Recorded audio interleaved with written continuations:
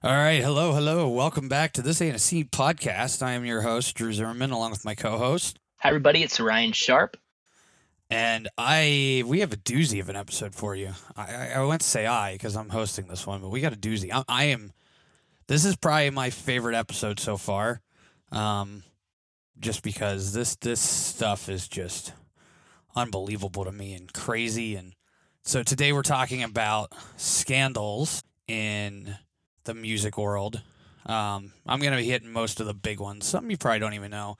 I am going to make a disclaimer quick, though, that in this episode, I'm going to try to not delve too deep into details if it involves sexual allegations or anything along that nature, because there are some of these that involve minors, and I'm not going to delve deep into detail on it. So I am going to throw out the disclaimer just in case any of this could cause somebody to feel uncomfortable. I just feel like it's out of respect for everybody listening who keeps tuning in to listen to us that I should say that, yes, I'm going to be talking about sex cases. Yes, there's some involving minors. No, I will not go into details about what happened or any of the court documents, but I will be bringing them up because they are some of the biggest scandals we've had in the industry, and I feel like they should be addressed and talked about if we're doing an episode on it. As always, thank you for tuning in. Thank you for listening to us. If you are enjoying our podcast, please give us a good, solid pat on the back by giving us a 4 or 5 star review wherever you're finding our podcast. It would make us very happy, and we appreciate it because it helps put us up on the charts so other people find us and see us and go, hey, maybe we should listen to these two guys bullshit for a while. It sounds like fun. So top 5 today, which Ryan has, because Ryan is our top 5 guy. What is your top 5 today, Ryan? The top 5 that we'll be discussing today are the top tours of all time. Okay. Do you want me to go first, or would you like to go first? I want you to go first, You Drew. want me to go first this week? All right. Okay. This is a tough one for me. As most of you know from listening to our preview episode, which if you haven't, you should go back and listen to our demo preview episode. I work in the music industry. I work with a lot of big tours that come through my area. I've also been out on tour. So this is a tough one for me. So I was going to base it around production value. But then I kind of changed and said, well, no, this podcast is what people are tuning in to listen to Ryan and I, so I should talk about what I like in a tour and what I feel are my personal favorites for a top 5. I mean, if I was talking production value, I'd be bringing up, Kanye's tour in 2016 with a floating stage. T Swift's 1989 tour was a big one. Travis Scott just did the Astro Lounge tour he had the entire little amusement park in his set. Like, those are really cool tours, but these are what I want to see, just so we're on the same page about what we're talking about here. So number 5, I had the 2009 reunion tour for Blink-182. They had a couple different openers depending on their stop, but I went with the ones that were in PA where we live. So their support for that tour was Fall Out Boy, Panic at the Disco, and All American Rejects was the support on that. Yeah, now Panic was opening for Fall Out Boy, which is crazy because I feel like they're probably bigger than Fall Out Boy now, if not on the same playing field. Number 4 is it was a 1992 tour. It was Guns N' Roses and Metallica together. I like that. It's good. Number 3 is actually one that got canned this year due to COVID. It's been rescheduled. I'm still going to go, but as of last year, Slipknot has been doing a festival called Knotfest every year out their way, out towards the Midwest, and they decided to turn it into a tour. And I went last year. It was like Volbeat and Gojira supporting. It was a good lineup. But this year, I feel knocks it out of the park. Their main support are A Day to Remember and Under Oath.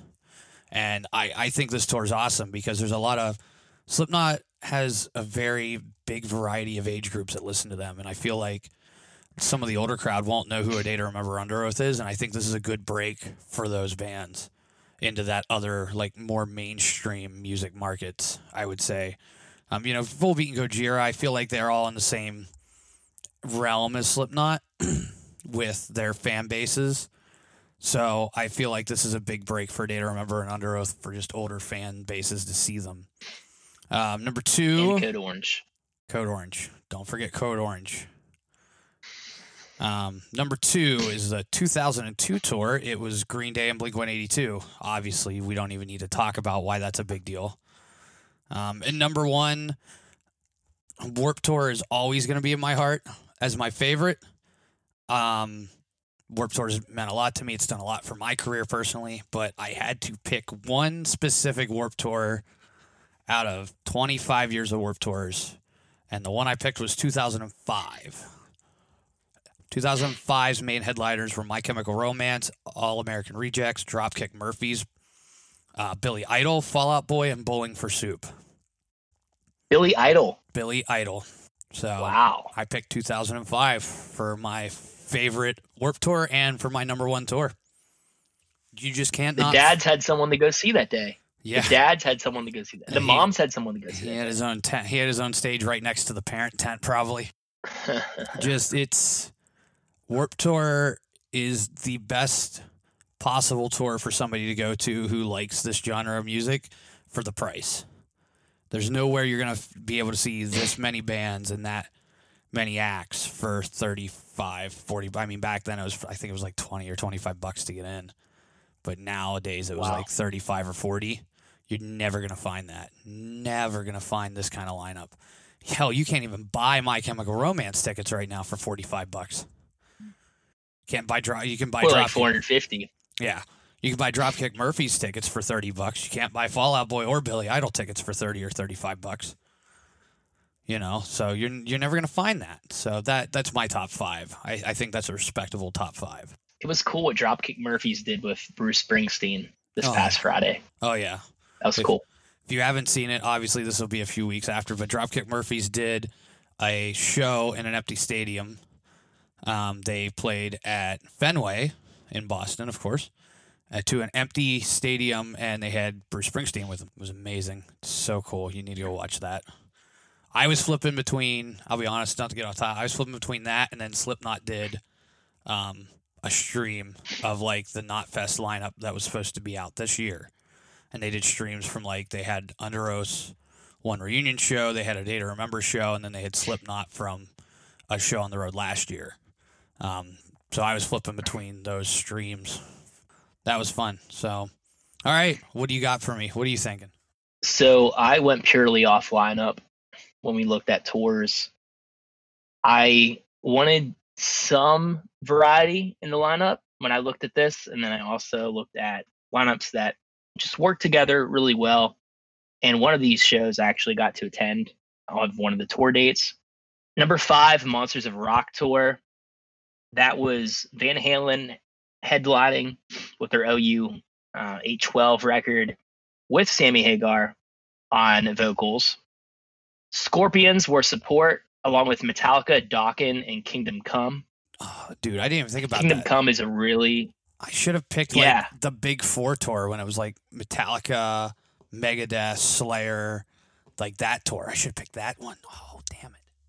Yeah. It's a good one. Good call. Kingdom Come's a really underrated band from the 80s. One of those hair bands that I think underrated band of the really week. should have got bigger. Nope. We'll get to it. All right. Number 4 was a tour that I had the pleasure of seeing. It's probably one of the best shows I've seen to date just because of the lineup. It was Give Me Summer You Love tour, and this was an all-time low headlining tour. And the support was The Starting Line, Cartel, The Cab, and We Are the In Crowd. I remember that show very vividly. And at the time, I didn't really appreciate The Starting Line besides Say It Like You Mean It. And I didn't get into those next 2 albums until like probably a year later, which I know you don't care for Drew, but I think Direction is their best album. Oh, well, it's not that I don't care about those albums. It's just you don't need... All you need is that first album to appreciate what Starting Line is and who they were and what they did. Like, that's all you need. I mean, the next 2 albums are fine. I have no quarrels against them. You know, it's not like a Limp Bizkit thing based on last episode where I'm going to say, oh, I don't want to listen to it. It's, I want to listen to them, but that first album made them. Right. And Cartel, they played the majority of the Chroma record on that tour. That was cool. And like their 35 minutes set. So they played like probably 6 or 7 cuts from Chroma, which at the time I was really into, and I still am. I think it's one of the most underrated bands, Cartel, and one of the most underrated albums Dude, to this date. I went to one year. I went to Warped Tour in Scranton. I stayed at a hotel up that way, and I ended up staying at the same hotel Cartel was at. It was funny. Wow. Yeah, it was funny. That's too cool. Ran into him at the pool. Never know. Number 3 was a tour I had tickets for this summer. Similar to what Drew said, it wasn't the Slipknot Road Fest tour. This was the Hella Mega Tour, which is Green Day, Fall Out Boy, Weezer, and the Interrupters. Yeah, that's a good one. Stacked lineup. I had that on my It's going to happen in 2021. Had that on my initial list. Took it off my top 5. I can't wait to see it. I think it's a great curated lineup. There's 3 absolute legends, and then you have the Interrupters opening up, which, in my opinion, is probably the only new ska band that's killing it right now. Yeah, Keep Flying. They were one of my underrated bands the one week. They're doing good. They're fine. Yeah. They're good. But like the Interrupters, they're getting like 105.9 the X. Oh yeah, they're getting more attention like, for sure. Yeah. Their regular rotation. Mm-hmm. Yeah. And it's really hard to like be a ska band and like get that recognition in 2020. Right. But they're doing it, and that's so cool. They've been a band for a while too. Number 2, the Pop Punk's Not Dead tour. That was New Found Glory, Set Your Goals, The Wonder Years, Man Overboard, and This Time Next Year. All those bands are awesome. Yeah, that's a good one. I remember it came to Altar Bar, which is in Pittsburgh. It's not a venue anymore. I miss Altar Bar. I remember hearing about it, and I did not go. But I can see now that is probably one of the best lineups if you're really into pop punk that you're going to get. And then number 1, I have a huge part of me that loves 90s alternative. Under the Sun tour, Smash Mouth headlines, support Sugar Ray, Jim Blossoms, and Vertical Horizon. I wanted to see that. I wanted to see that tour. I remember that tour. It's a good one. Then they did one tour where it was that's my number 1. Smash Mouth and Sugar Ray tour a lot together, because then they did one year where it was the 2 of them and Everclear was on the tour as well. That's really cool too. Yep. The only other one I think I had on my list that I didn't include was the Honda Civic Tour in 2010. Paramore headlined, and they were supported by Tegan and Sarah and New Found Glory. That's a cool tour. First Tegan exposure. and Sarah is a really cool group. That was my first exposure to New Found Glory, was that tour. Really? 2010. Yep. Cool. So, cool. All right. And now for underrated bands of the week, my underrated band isn't as underrated in Europe as they are over here overseas. My underrated band of the week is a band called Ginger. It's Jinjer. Yeah. They are starting to get a little traction over here, but for what they are, they're very underrated. That girl, that female, they're a metalcore band. I would consider them metalcore, right, Ryan? Metalcore. No. They're metal. Just straight metal. All right. Well, anyways, they're their vocals are all screaming, but mostly screaming. But it's a girl vocalist, and she is killer, dude. And she's a babe. Oh man, you gotta go. You gotta listen to Ginger. I mean, they're huge in Europe. Like I said, they're starting to gain a little traction over here, but they're very underrated still for what they are. They're fantastic. Much better than Butcher Babies. Oh God, yes. All of it, yes. My underrated band of the week is Violent Soho, which is a alternative rock band that's been existing for a while. I've heard of this one, yeah. So they're from Australia. Really talented band, inspired by 90s grunge, inspired by the rock invasion that we saw in the early 2000s with like the Hives and like starting playing like music like the bands that are similar to the Vines, and it's that sound, combining grunge and that sound, and even taking some influence from Hot Fuss, which is the Killers' first record. You combine all that into one, and that's what you get in this band. really talented dudes. They just dropped a new record, and off that new record, the best song on it, in my opinion, is called Canada. But Violent Soho, they're an Australian rock band that is inspired by Nirvana and the Killers. I mean, it doesn't really get much better than that.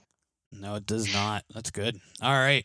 So as always, if you have a better top 5 or a better underrated band or a band you want us to check out, let us know in our comments.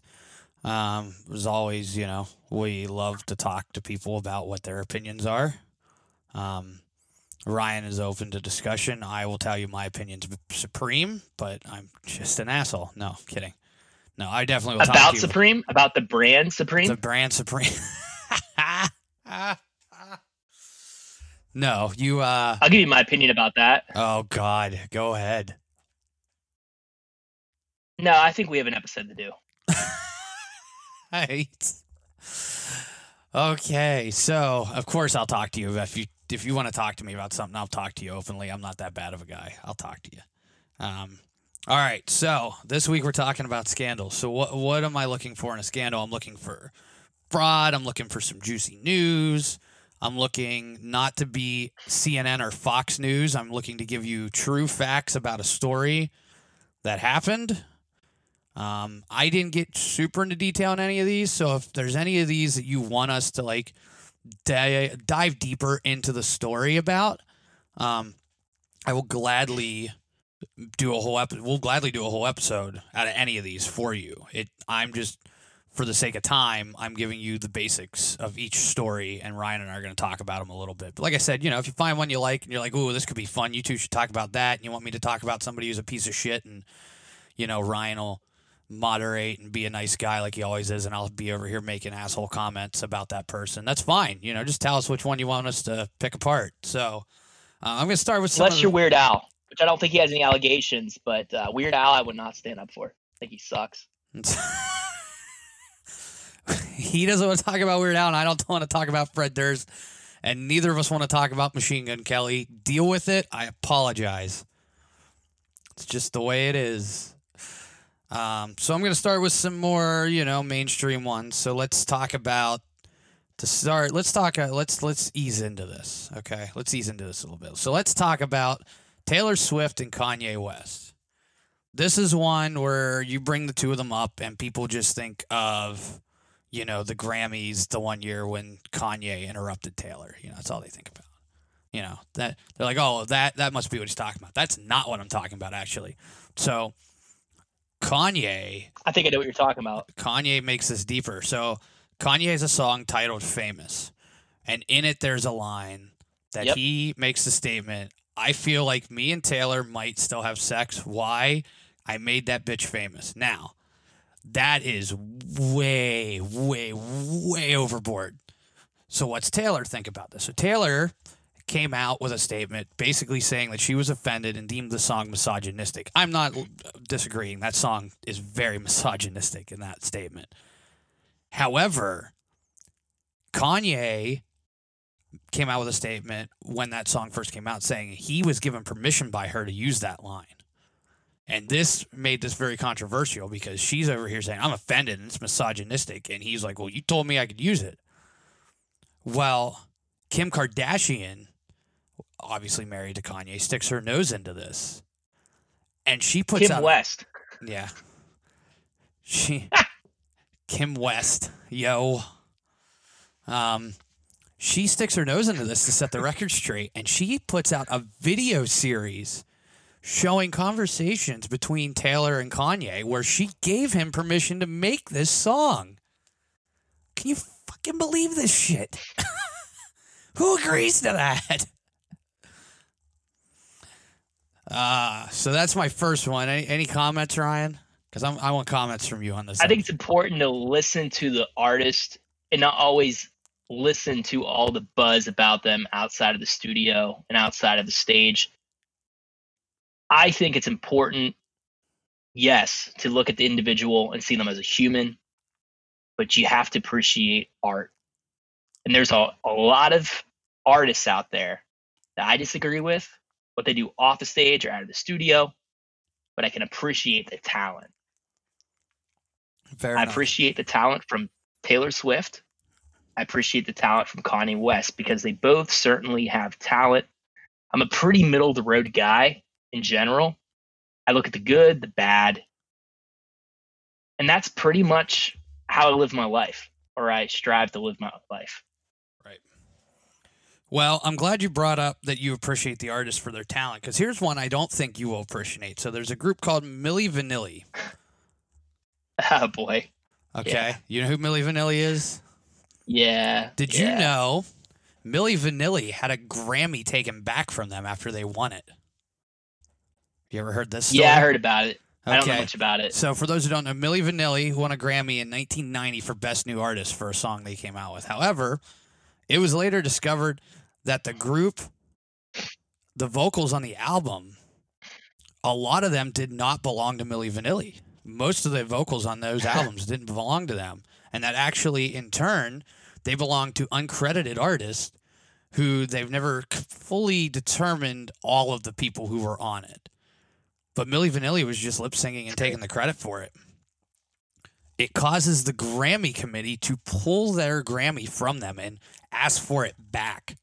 It is one of the only cases I've found of this ever happening, where the Grammys say we're taking that award back from you because it was fraudulent. To make things worse, they put out their next album called "Girl, You Know It's True," and they only sold 2,000 copies from that debut. From that 2,000. 2,000 copies. That was it. I know local bands who sell more than 2,000 copies of an album. Yeah. What do you think about that one? Now talk to me about artists and talent. They still have some type of talent. It's good lip syncing. Oh, man. All right. So we'll do this one next. So Lisa Lopez. Do you know who Lisa Lopez is? No. All right. I don't. So Lisa Lopez has a group with Rosanda Thomas, Tiana Watkins, and Crystal Jones. It's a little group called TLC. Okay. And no scrubs. Lisa Waterfalls. Lopez has quite the interesting history here. So she was dating a former Atlanta Falcons player named Andre Rison. Right? I think it's how you pronounce it. Rison? Uh-huh. It's spelled bison, but with an R, so... Rison, I don't know. I'm assuming it's Rison. It's probably pronounced fancy. If I'm wrong, I don't care. It's fine. Okay. So this is one people didn't hear too much about. Some people might, but Lisa Lopez and Andre get into an argument, a heated argument. I mean, heated. How does she handle this argument, Ryan? Well, she takes a pair of his shoes, she lights them on fire and puts them in the bathtub, and it ends up burning the entire house of this guy to the ground. Burns this dude's entire house down. Get this. She gets 5 years of probation and therapy at a halfway house for arson. That's all she got for burning this guy's house to the ground. Which brings up my next topic. Do you think fame has something to do with how much these sentences are on these people? Not always. No? I had to think about it for a little bit. I'll say not always. All right. I'll live with it. So here's one we'll talk about that actually two people got blamed for something that they never did, and I feel like it might have affected one of them a little bit more than the other one, but P. Diddy and J-Lo, okay, Jennifer Lopez, obviously. They're out at a nightclub one night with some friends, okay, and the nightclub they're in there's a shootout in it while they're there, and 3 people get injured in the nightclub, including a girl named Natania Rubin, who ended up getting shot in the face. J-Lo and Diddy are taken into custody for being involved because they couldn't prove who was shooting, but Diddy had a firearm on him during this. They were taken into custody for the shootout. However, they're both released after a guy named Jamal Barrow, who was with their group, confesses that he was the one who was shooting people. What? What? What is going on? Have you ever heard that story? You ever heard? Yeah, it's messed up. Yeah, it's pretty. No. What do you think? Diddy had anything to do with it? I don't think I have enough information. I don't have enough multiple perspectives to give an answer to that. I'm not saying no. Fair enough. So here's a guy I'm going to talk about then, because I wanted to use that as a segue to this story. Suge Knight. Suge Knight owned a company called Death Row Records, very involved with Dr. Dre. Obviously, if you want to know more about Suge Knight, look him up. I'm just going to run off some of the bullshit that he's shown up. He loves starting a shitstorm, man. So 1995... he pleads no contest and is sentenced to 5 years probation for assaulting 2 rappers in the summer of 92 at a Hollywood recording studio. There's the start of his trouble. 1996, he's sent to jail pending a hearing on the probation violation when him and Death Row Records entourage, including Tupac, attacked Orlando Anderson, a gang member. He's sentenced to 9 years in prison for that in 97. But he was granted early release in 2001. So that's his main time in jail, right? Gets out in 01. 2003, Knight is sent to prison again for violating parole when he struck a parking lot attendant. 2006, Knight's engaged in another dispute with a former friend and ex-associate Snoop Dogg after Snoop insulted him in an interview on the Rolling Stone magazine. 2008, Knight is involved in an altercation involving a monetary dispute outside a nightclub in Hollywood. He was unconscious for 3 minutes at the hospital, and he did not cooperate with LAPD. 2008, bankruptcy claim. Knight also filed a lawsuit against Kanye West and his associates. As part of this bankruptcy claim, the lawsuit concerns a 2005 shooting at West pre-Video Music Awards party where Knight was wounded by a gunshot to the upper leg.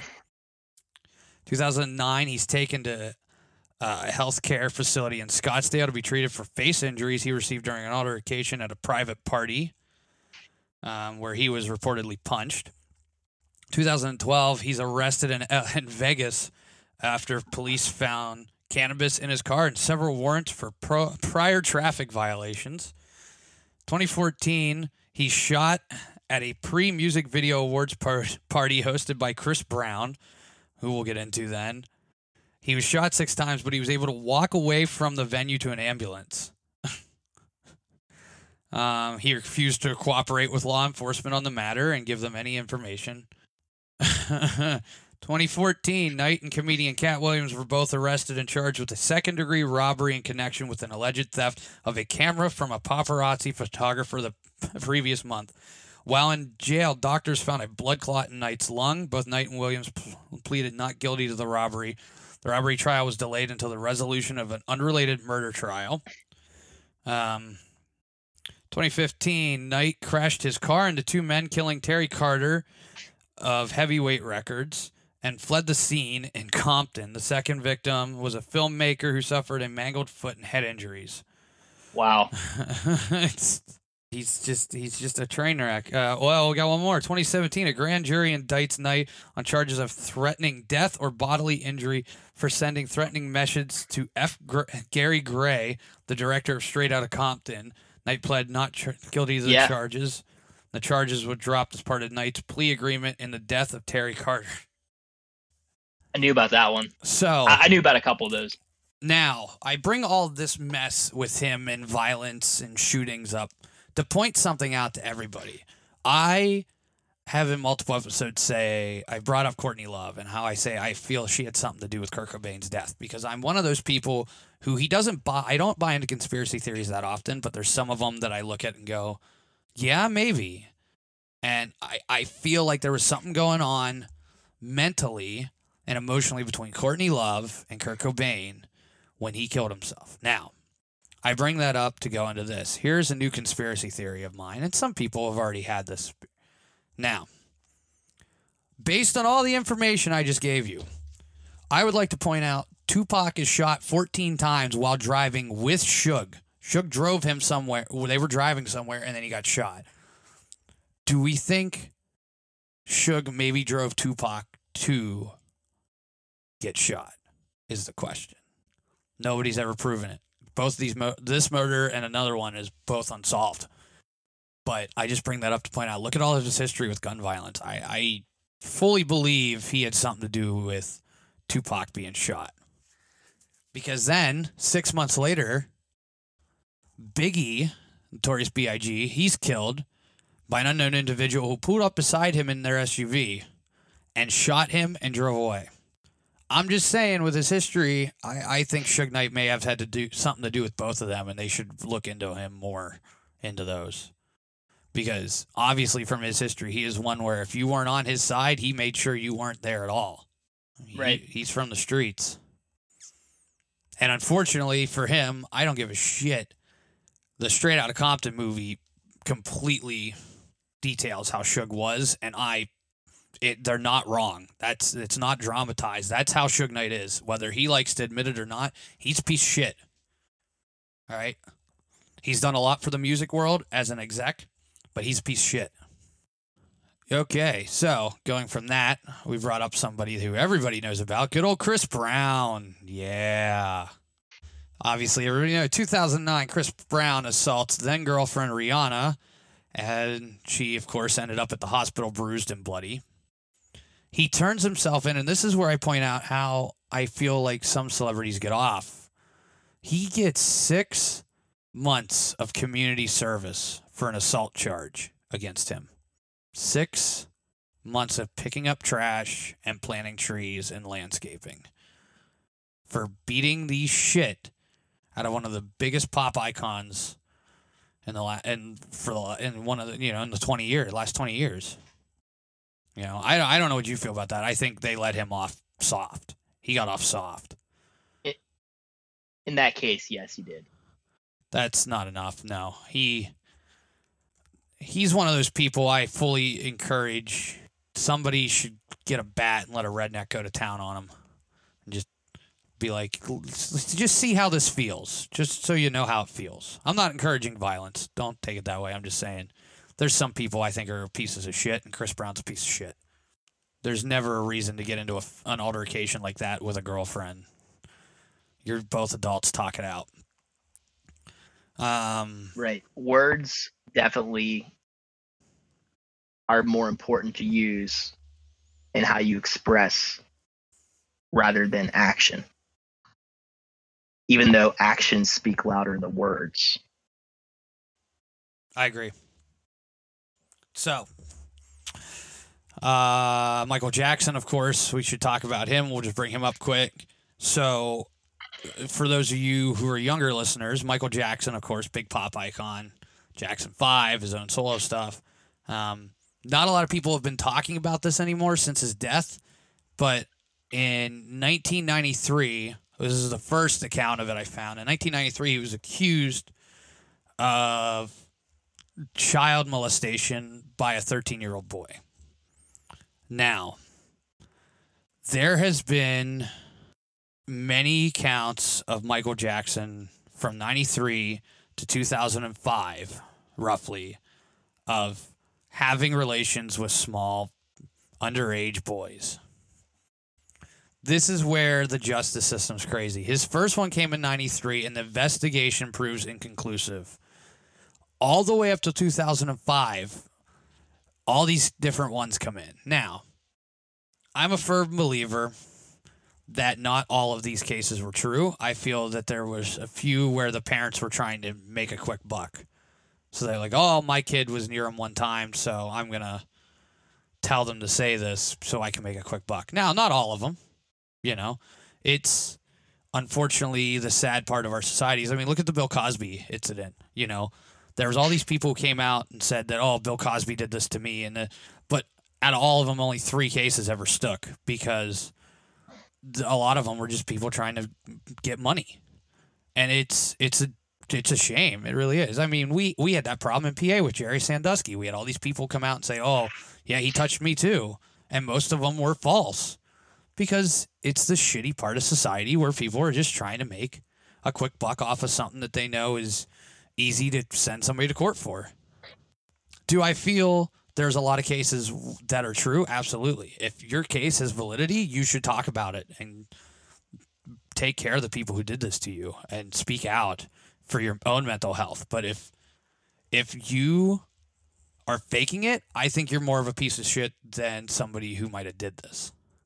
Because you're taking a horrible scenario and coming out and saying that this happened to you, and if it didn't, you're a piece of shit. That's awful. You're Chris Brown.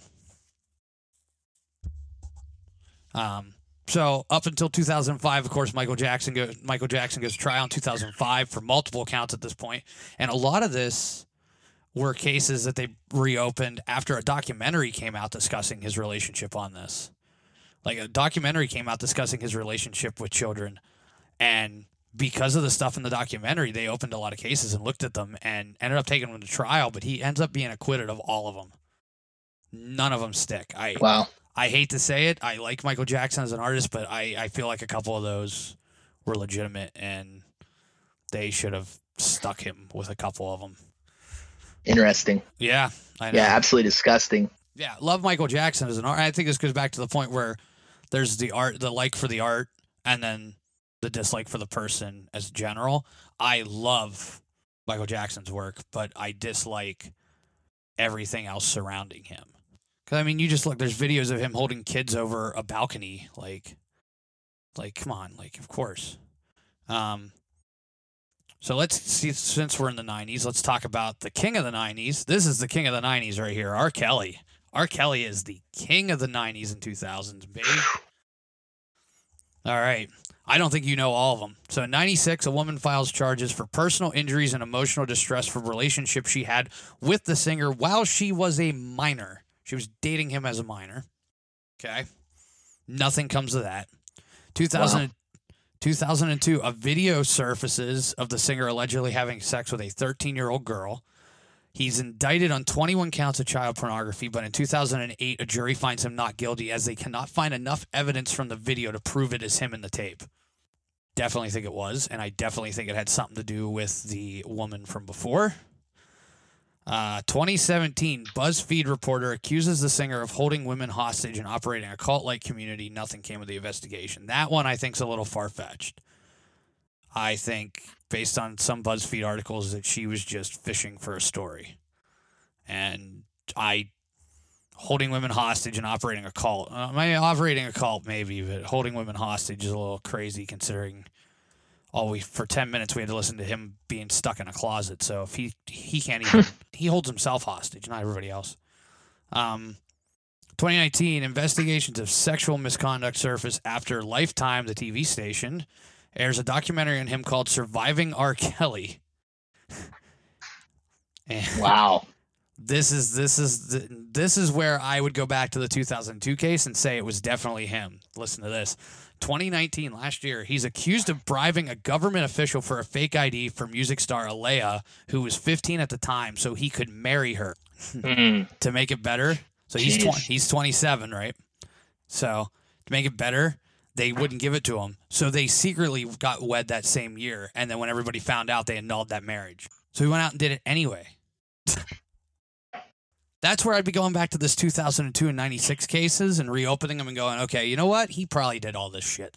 Because if we're freaking, that's 20 years later and now he's marrying a 15-year-old girl. Yeah, I think he did it.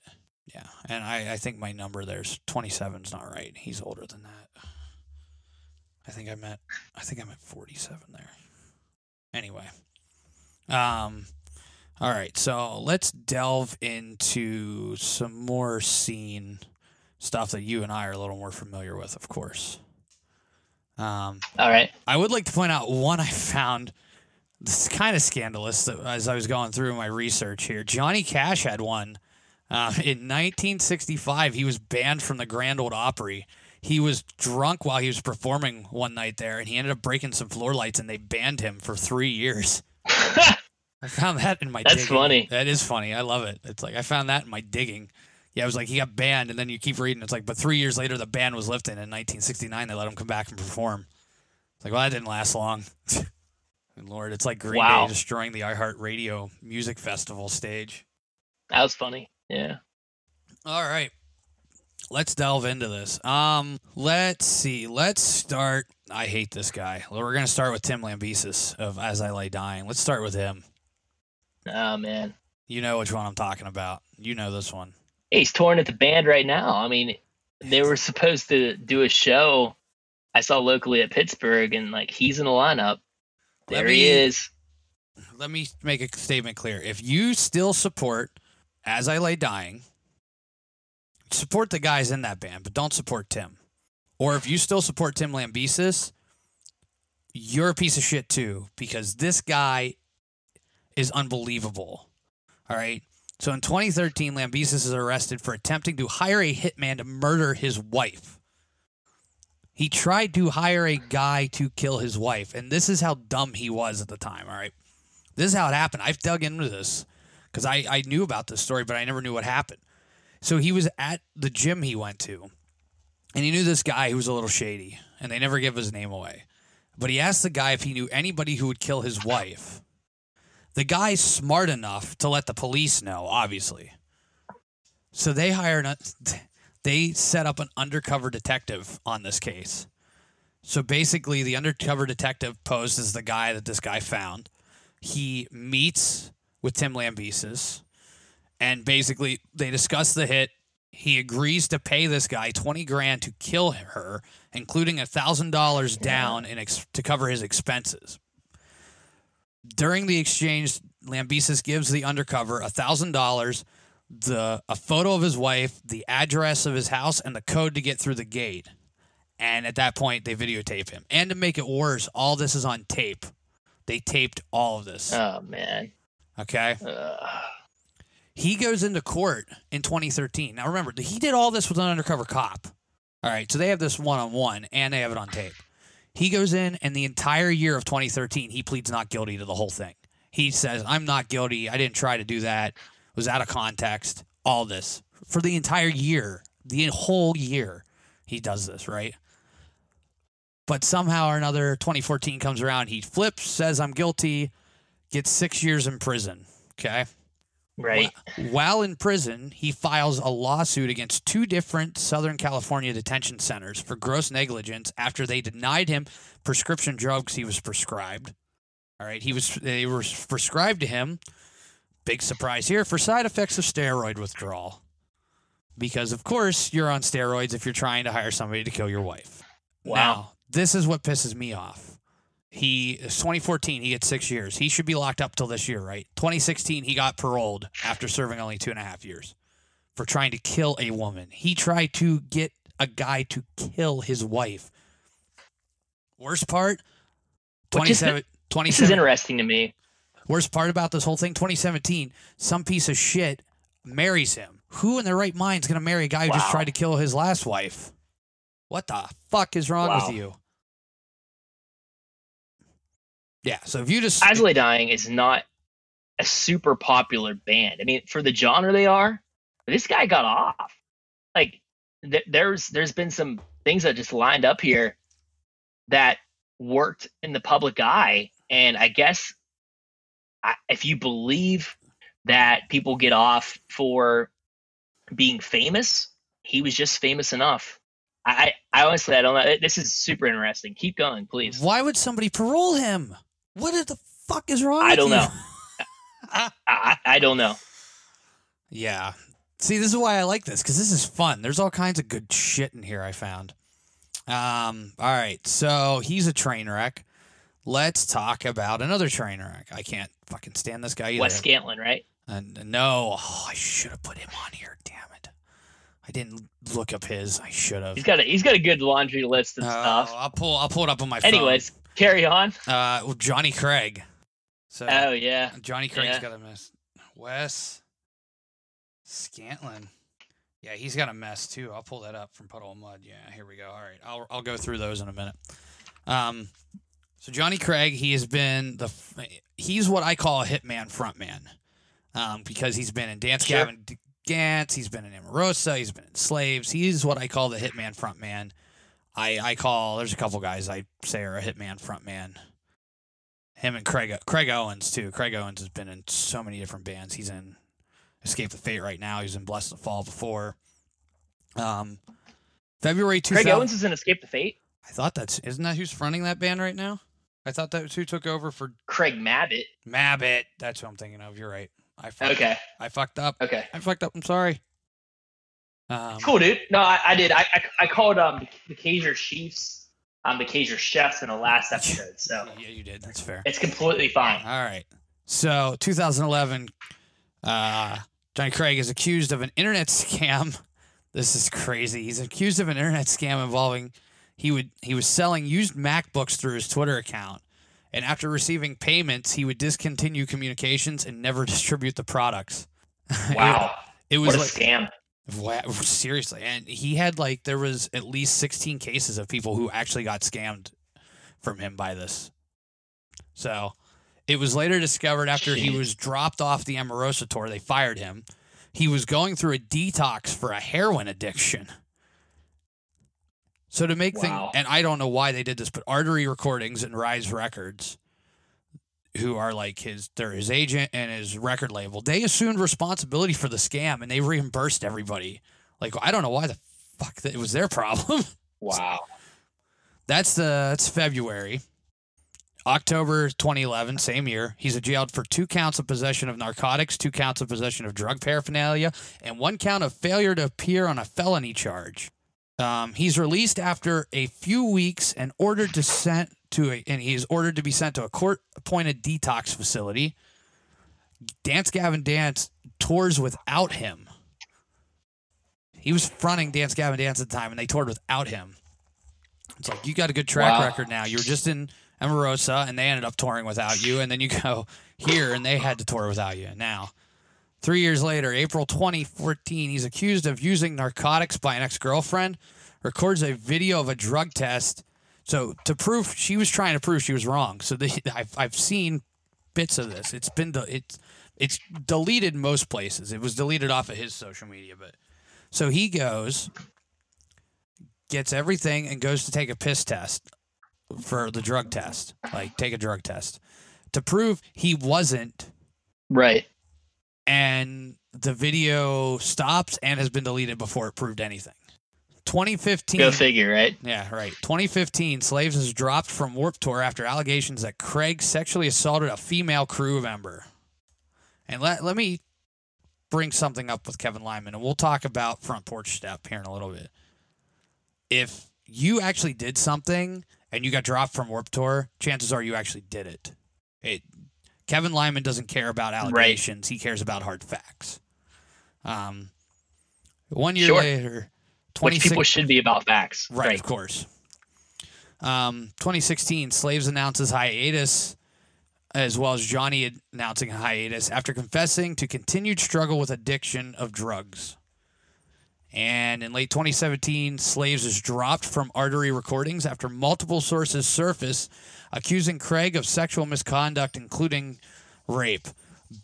Now, generally, I would say this probably isn't accurate, but based on the fact in 2015 he had an allegation and he got dropped from Warped Tour after a crew member blamed him for it, I'm going to go out on a limb and say it's probably actually true. Right. All right. Now, he's zero. This is great, man. You're really digging deep. I love into each individual's this shit. past. God. All right, let's keep going. All right, here we go. Let me pull these back up here so I can see you. All right. Now, this is a man some people think is a piece of shit. He used to be. I fully believe he's cleaned his shit up after just seeing him and meeting him before and that. I don't think he's as bad as people think now. 2016, Ronnie Radke meets Marcel Colgate. I think it's called Quit. I think it auto-corrected me here. I think it's called Quit. At Shadow Ridge High School with additional men to fist fight. During the fight, Chase Rader, who had accompanied Radke, had shot Michael Allen Cook and wounded Cool Quit's brother. Radke and Cool Quit are both charged with battery. However, Cool Quit committed suicide before standing trial. Ronnie serves 5 years of probation. However, serves 2.5 years for. However, he ends up serving 2.5 years more after violating probation. Rader served no time. The guy who admitted to shooting these two people, got no time. 0. None. Because they said he acted in self-defense. Even though he confessed to shooting these guys, they said he did it in self-defense. So Ronnie's in jail for 2.5 years for violating probation. So he's fired from Escape the Fate and replaced with Craig Mabbitt, who we just talked about. He gets out. He's fine for a few years. Still kind of a dick.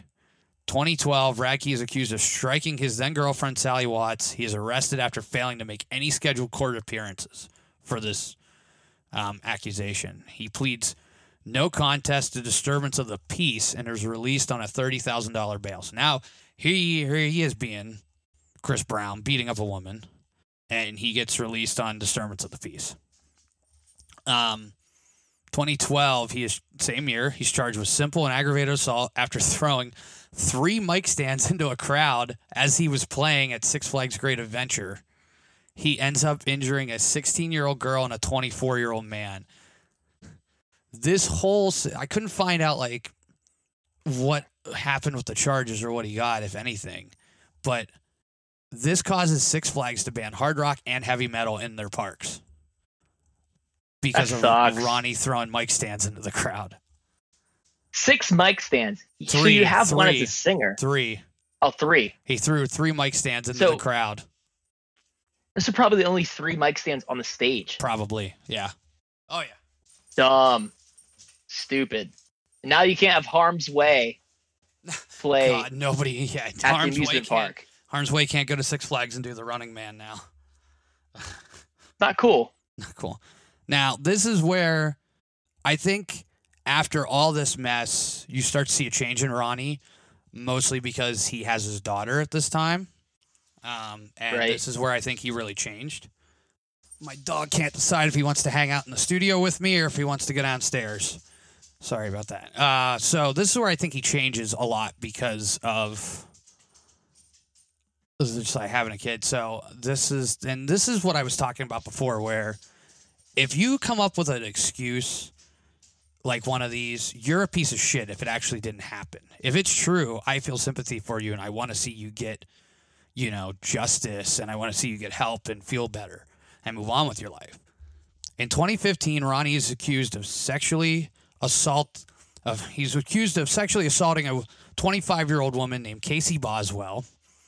She claims that she was assaulted on their bus after a performance in Salt Lake City.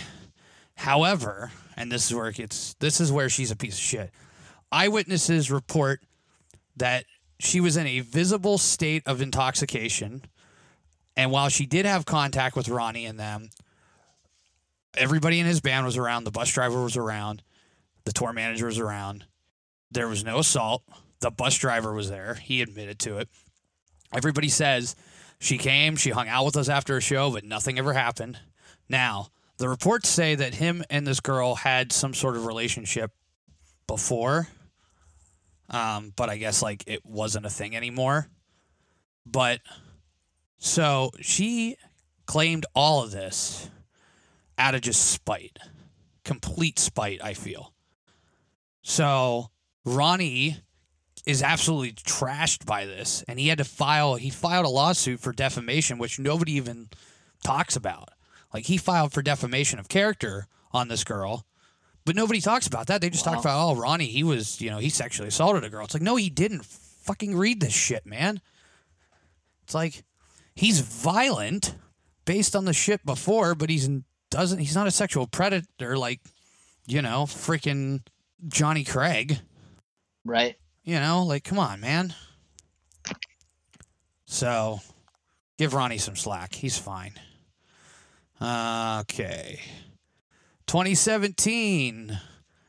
Singer Jesse Lacey of Brand New is accused of sexual misconduct by multiple women, including a 15-year-old girl who stated the singer solicited nude photos from her, demanding specific poses and manipulating her, causing much psychological problems for her. And since multiple other women have came out with this statement. Now, this is another one where I think there's a couple that are true, but I don't think all of them are true. Okay. The statements from 2 of them are confirmed by an individual who formerly worked for the band, stating that the women had confided in him separately over multiple years.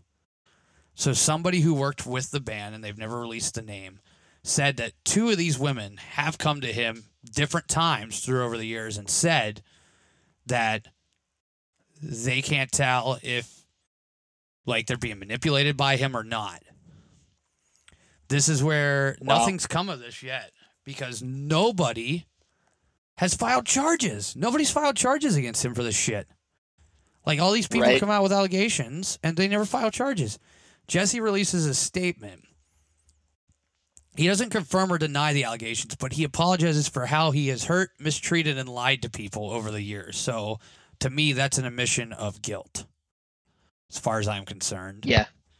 All right. Right. Now, there is... Based off that response, yeah. Yes. Now, there is documentation that one of these girls and Jesse actually had a relationship for a couple years. And they were dating while she was underage, which is still crazy, but it's like... Yeah, I don't care if people say there's never been confirmed or denied. He with that statement, he did it. He absolutely did it. I 100% agree. Going off of another person who has put out statements that I would argue are a admission of guilt. In 2015, Jake McElfresh of Front Porch Step is accused by multiple younger women for sexual harassment through mobile phone, including sending nude photos to underage girls. No charges, again, were ever filed against him. However, he has never denied the accusation, stating that he says that he never participated with anyone who wasn't willingly participating with him, which still doesn't cut it and definitely is an admission of guilt. Sure. His argument is he never had the greatest encounters with women when he was younger, but after his break in music, he was surprised by all the female attention he received and wasn't sure how to handle it. Well, sexting with a 15-year-old girl ain't the way of handling it, buddy. I'm sorry. He's dropped from Warped Tour, excluding one date, which Kevin Lyman takes way too much shit for. And of course, he's dropped from Pure Noise. So he's dropped. He's a Christian artist now. Gee, yeah, whatever. He's dropped from Warped Tour. He's going through therapy. He's doing all this and that. He's dealing with, the aftermath of it. And basically what happened was a therapist came to Kevin Lyman and felt like part of Jake's recovery process should be going out and playing a show in front of a crowd to see how he handled it. And Kevin Lyman. Now, I don't agree with the move. I think Kevin should have said, no, I dropped him. I don't want him around here. I've got too many underagers. Tell him to go do it at a solo show at his hometown or something. Kevin Lyman lets him play one date in the acoustic stage. He was unpaid, and his therapist was there as part of it with security people watching him. Kevin's statement was none of these charges or allegations were ever anything from Warped Tour. None of them could be proven to have happened at Warped Tour, so he felt that he wasn't a threat to anyone who would be there. But Kevin got a ton of pushback from bands and people that day, and there was people protesting at that tent, and there were bands protesting on stage, and it was the little mini movement at Warped Tour. So then we get into, I think, the biggest piece of shit in our list. Davey Vanity of Blood on the Dance Floor. I know you don't want to I forgot about him. Oh, I didn't. Oh, I love this. 2009, at least as of 2009. I'm just going to jump ahead on him. He's basically, you don't know who Davey Vanity is or Blood on the Dance Floor. They were a very hot topic emo band, very scene-looking band back in the day of MySpace. They found their popularity with MySpace. Had a relationship with Jeffree Star, who everybody knows. Jeffree Star has since renounced his friendship with them. Jeffree Star has also came out lately and said that he would help if anybody investigating Davey, because he wants to see justice.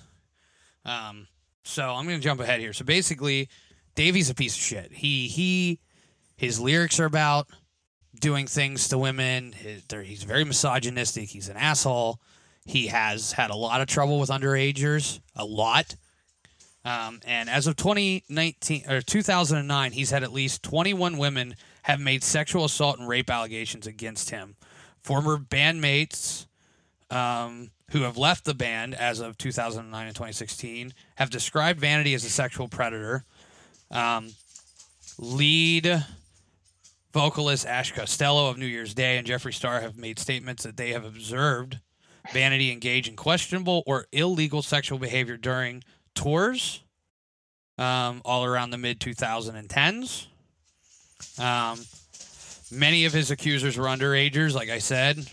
In response to the allegations, there's been people who have dropped from his label. He's no longer allowed to sell merch on Big Cartel. Spotify and Google have removed him as of last year. And this has led to the point where the most recent happening with him is Chris Hansen of To Catch a Predator. He has a YouTube channel now. He is actually investigating Davey right now and is going to probably run him over because this guy's a piece of shit. If you've got celebrities and people who have toured with you saying, yeah, he's definitely been doing some questionable and illegal stuff with women, especially underage, then I have no doubt that all 21 of them are probably true, and he's a piece of shit, and he needs his ass handed to him. So, wow. Yep. So I'm going to delve into this subject a little bit. I know people like to talk to me about it.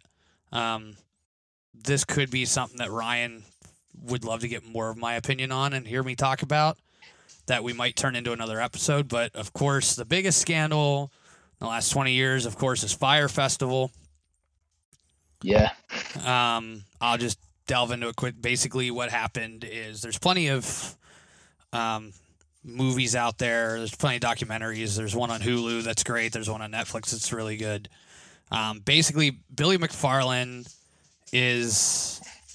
he's a businessman at the time. He had started a company called Magnesis. It was an invite-only credit card company. It was doing really well. They were having like private parties for their members, and you had to pay an annual fee to have the card and all this, and it's doing really well for him.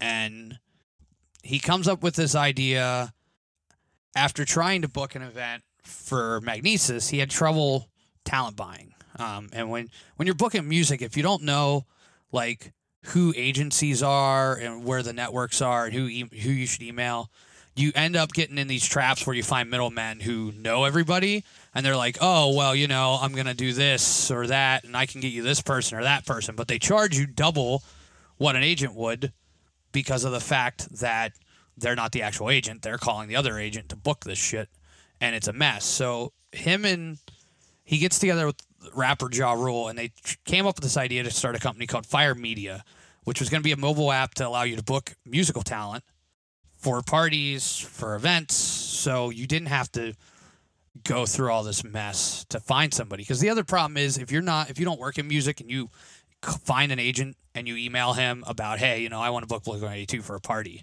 First of all, they're going to charge you way too much money. Second of all, that's if they even answer your email, because you're not anybody who works in the industry, so they're not going to trust you to be able to handle an event. So they come up with this, and they're building this app, and they're building it. They get a team together. They're building it. They're using some money from Magnesis. They're using this and that because he can at the time, because he privately owns that company.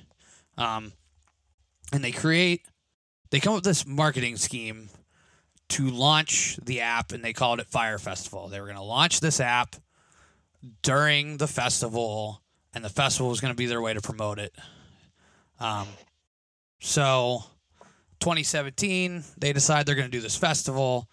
They come up with this idea that they want to do it in the Bahamas. They had found somebody who owned an island in the Bahamas. It was near Great Exuma. They kept telling people, and they still keep telling people, it was Norman's Cay, which they kept telling people was Pablo Escobar's island. Like, he owned it, which they had no basis on that. Pablo Escobar's been there and spent some time there, but he never owned that island at all. So they go down there, they're scoping it out. They hired a bunch of Instagram models to do modeling and stuff for them and make it look good. And they got these boats, and they're out in the water, and it's crystal clear water and all this to make it look like, oh, you're going on a luxury vacation to hang out with all these supermodels. They paid Kylie, they paid Kendall Jenner to post about it, and all these other celebrities and that. And basically it turns into a mess because they put out a marketing campaign for it saying it was Pablo's island. They were told by the people who own the island they couldn't say that, so they're thrown off that island. They find a new island in Great Exuma, and they're 2 months out from this festival. Now, the problem with doing a festival on an island is there's very low infrastructure, so you got to worry about power. You have to worry about drinking water and sewage, trash. Where are people going to stay? All this. So on the website, they were selling. They're selling these luxurious tents and cabanas, and you're going to stay in this villa that we're going to have, and it's going to be great. And a lot of people said the whole thing was just a fraud. I don't think initially, from all the stuff I've looked at and knowing some of the people involved, that it was a fraud. Like, I think they were really trying to do this, but I think Billy and the entire team, other than maybe a few people, didn't understand like the level of how much shit you need and how much money you need to do this.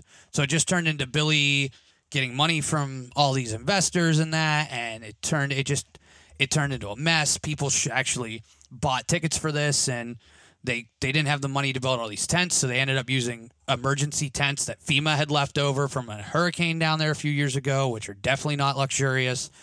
They didn't have these nice beds or anything or floors in there, so the night before it was supposed to start, they didn't even have the site done, and they just left all these tents were open, and a heavy downpour to rain that night, so the next morning when they're supposed to have the thing, everything's a mess. It's soaked. It's destroyed. They promised everybody private planes, and they ended up just getting a one big 740 or 727, and it was just jam full of people. They've actually had people fly in. People don't know much of this unless you watch the documentaries, but people actually showed up the day of. They showed up. They sent them off to this bar on the island for 6 hours because they weren't ready yet. And after 6 hours, they finally, these people paid the bus driver to take them to the site because they were like, we're sick of being here. The sites weren't done. None of the tents were numbered. They didn't even have beds in there yet. They just literally got a truck full of mattresses that just showed up. So people were just like, Billy came out and just told them, grab a mattress and take a tent. Like, it's just some freaking hangout in the woods. So it was a mess. People were ransacking tents. People were, destroying shit. They got there. The next day they get up and they were promised these gourmet meals as part of their ticket packages, and they get 2 slices of bread with cheese between it for lunch because they didn't realize how much it was going to cost them to give people feed all these people on this island when you're on an island and you have to ship everything in, let alone, I don't even know what they did to get the production in. It turned into a cluster because Billy would not put it to bed and say, no, we're not doing it. And everybody kept telling him not to, and he did it anyway. And I mean, for those who care, the lineup was like Blink-182, Little Yachty, Major Lazer, and tons of others. To make things worse, a couple weeks before the festival, they were short for money, so he came up with what was called a fire wristband, and he got online and they marketed it and told everybody the event was going to be cashless and cardless, that you had to pre-fill these wristbands with money, and then you'd get the wristband at the show, and then you could just scan the wristband to pay for stuff. And that never ended up coming to fruition, and it was a whole scheme just to get another $2 million to try to get this going. And the whole time they're promising this beautiful island, and the festival ended up being in a parking lot north of the Sandals Resort on just an empty piece of ground. So they weren't even on an elaborate beach. They actually tried to truck sand in to cover the parking lot, and they didn't have enough time to do it. I mean, they tried to build an infrastructure on an island with 2 months, and it's not going to happen. So all this turns into Billy McFarland gets 6 years in prison and is ordered to forfeit over $26 million. There was over $100 million in damages from ticket buyers and investors for the event. Like, that's how much money they blew through, and they still never had the event. There's a total of 8 lawsuits and several class action suits filed against him. Now, to make things worse, he gets out on parole, right? Pretty quickly. Like, he gets out of prison pretty quickly. He turns around, and most people don't talk about it. He turned around and started a ticketing scheme with a couple buddies where they started an app and a site where they were fake selling tickets to like Grammys and all these really like the Met Gala and all these exclusive invite only events. And they pawned off that they were selling tickets to these people to go to these events, and people bought into it. And he ended up having another $10, $20 million lawsuit against him for this shit. Right after he just got out. Do I think they were trying to make fire happen? Yes. But do I think towards the end of it, when Billy realized it wasn't going to come together, he just turned it into a scam? Absolutely. So I could go on and on about this, and I could discuss all the lacks of things that they did wrong and all the things that he did and the reasons things didn't work and what he should have done different to make it work and all this and that. But we don't have time in this episode. So maybe Ryan will find it interesting to have me go back through and really pick Fire Festival apart and what they did wrong and what they should have done. But taking your experience being a talent buyer and seeing the similar steps you had to take to put a festival together. Yeah, and pretty much saying this is what they did wrong. Yeah, so maybe we'll make that an episode in a couple weeks. We'll see, but so that's I think that'd be good. Yeah. That's the mess of scandals I found. I did some digging this week, man. This is a mess. And the Johnny Cash thing's still the funniest thing ever. Those are all really cringy. Yeah, I didn't even know. I honestly didn't even know about that one, and a couple other ones I didn't know about. But I found it really interesting. Don't be a piece of shit like these people. Yeah, that's your call to action this week. And I think that we're talking about these things because they're real things that happen, unfortunately. And we have to understand that in the music industry, not everything's going to be perfect, and you have to pretty much live a realistic life and see both sides of the equation, because there's good, there's bad. There's people that are fake, there's people that are real, just like any other industry, just like any situation or any community. Yep, and I agree. So, moral of the story this week, don't be a piece of shit. Don't have interactions with underage children, and don't be a piece of shit who accuses somebody of something like that when it never happened.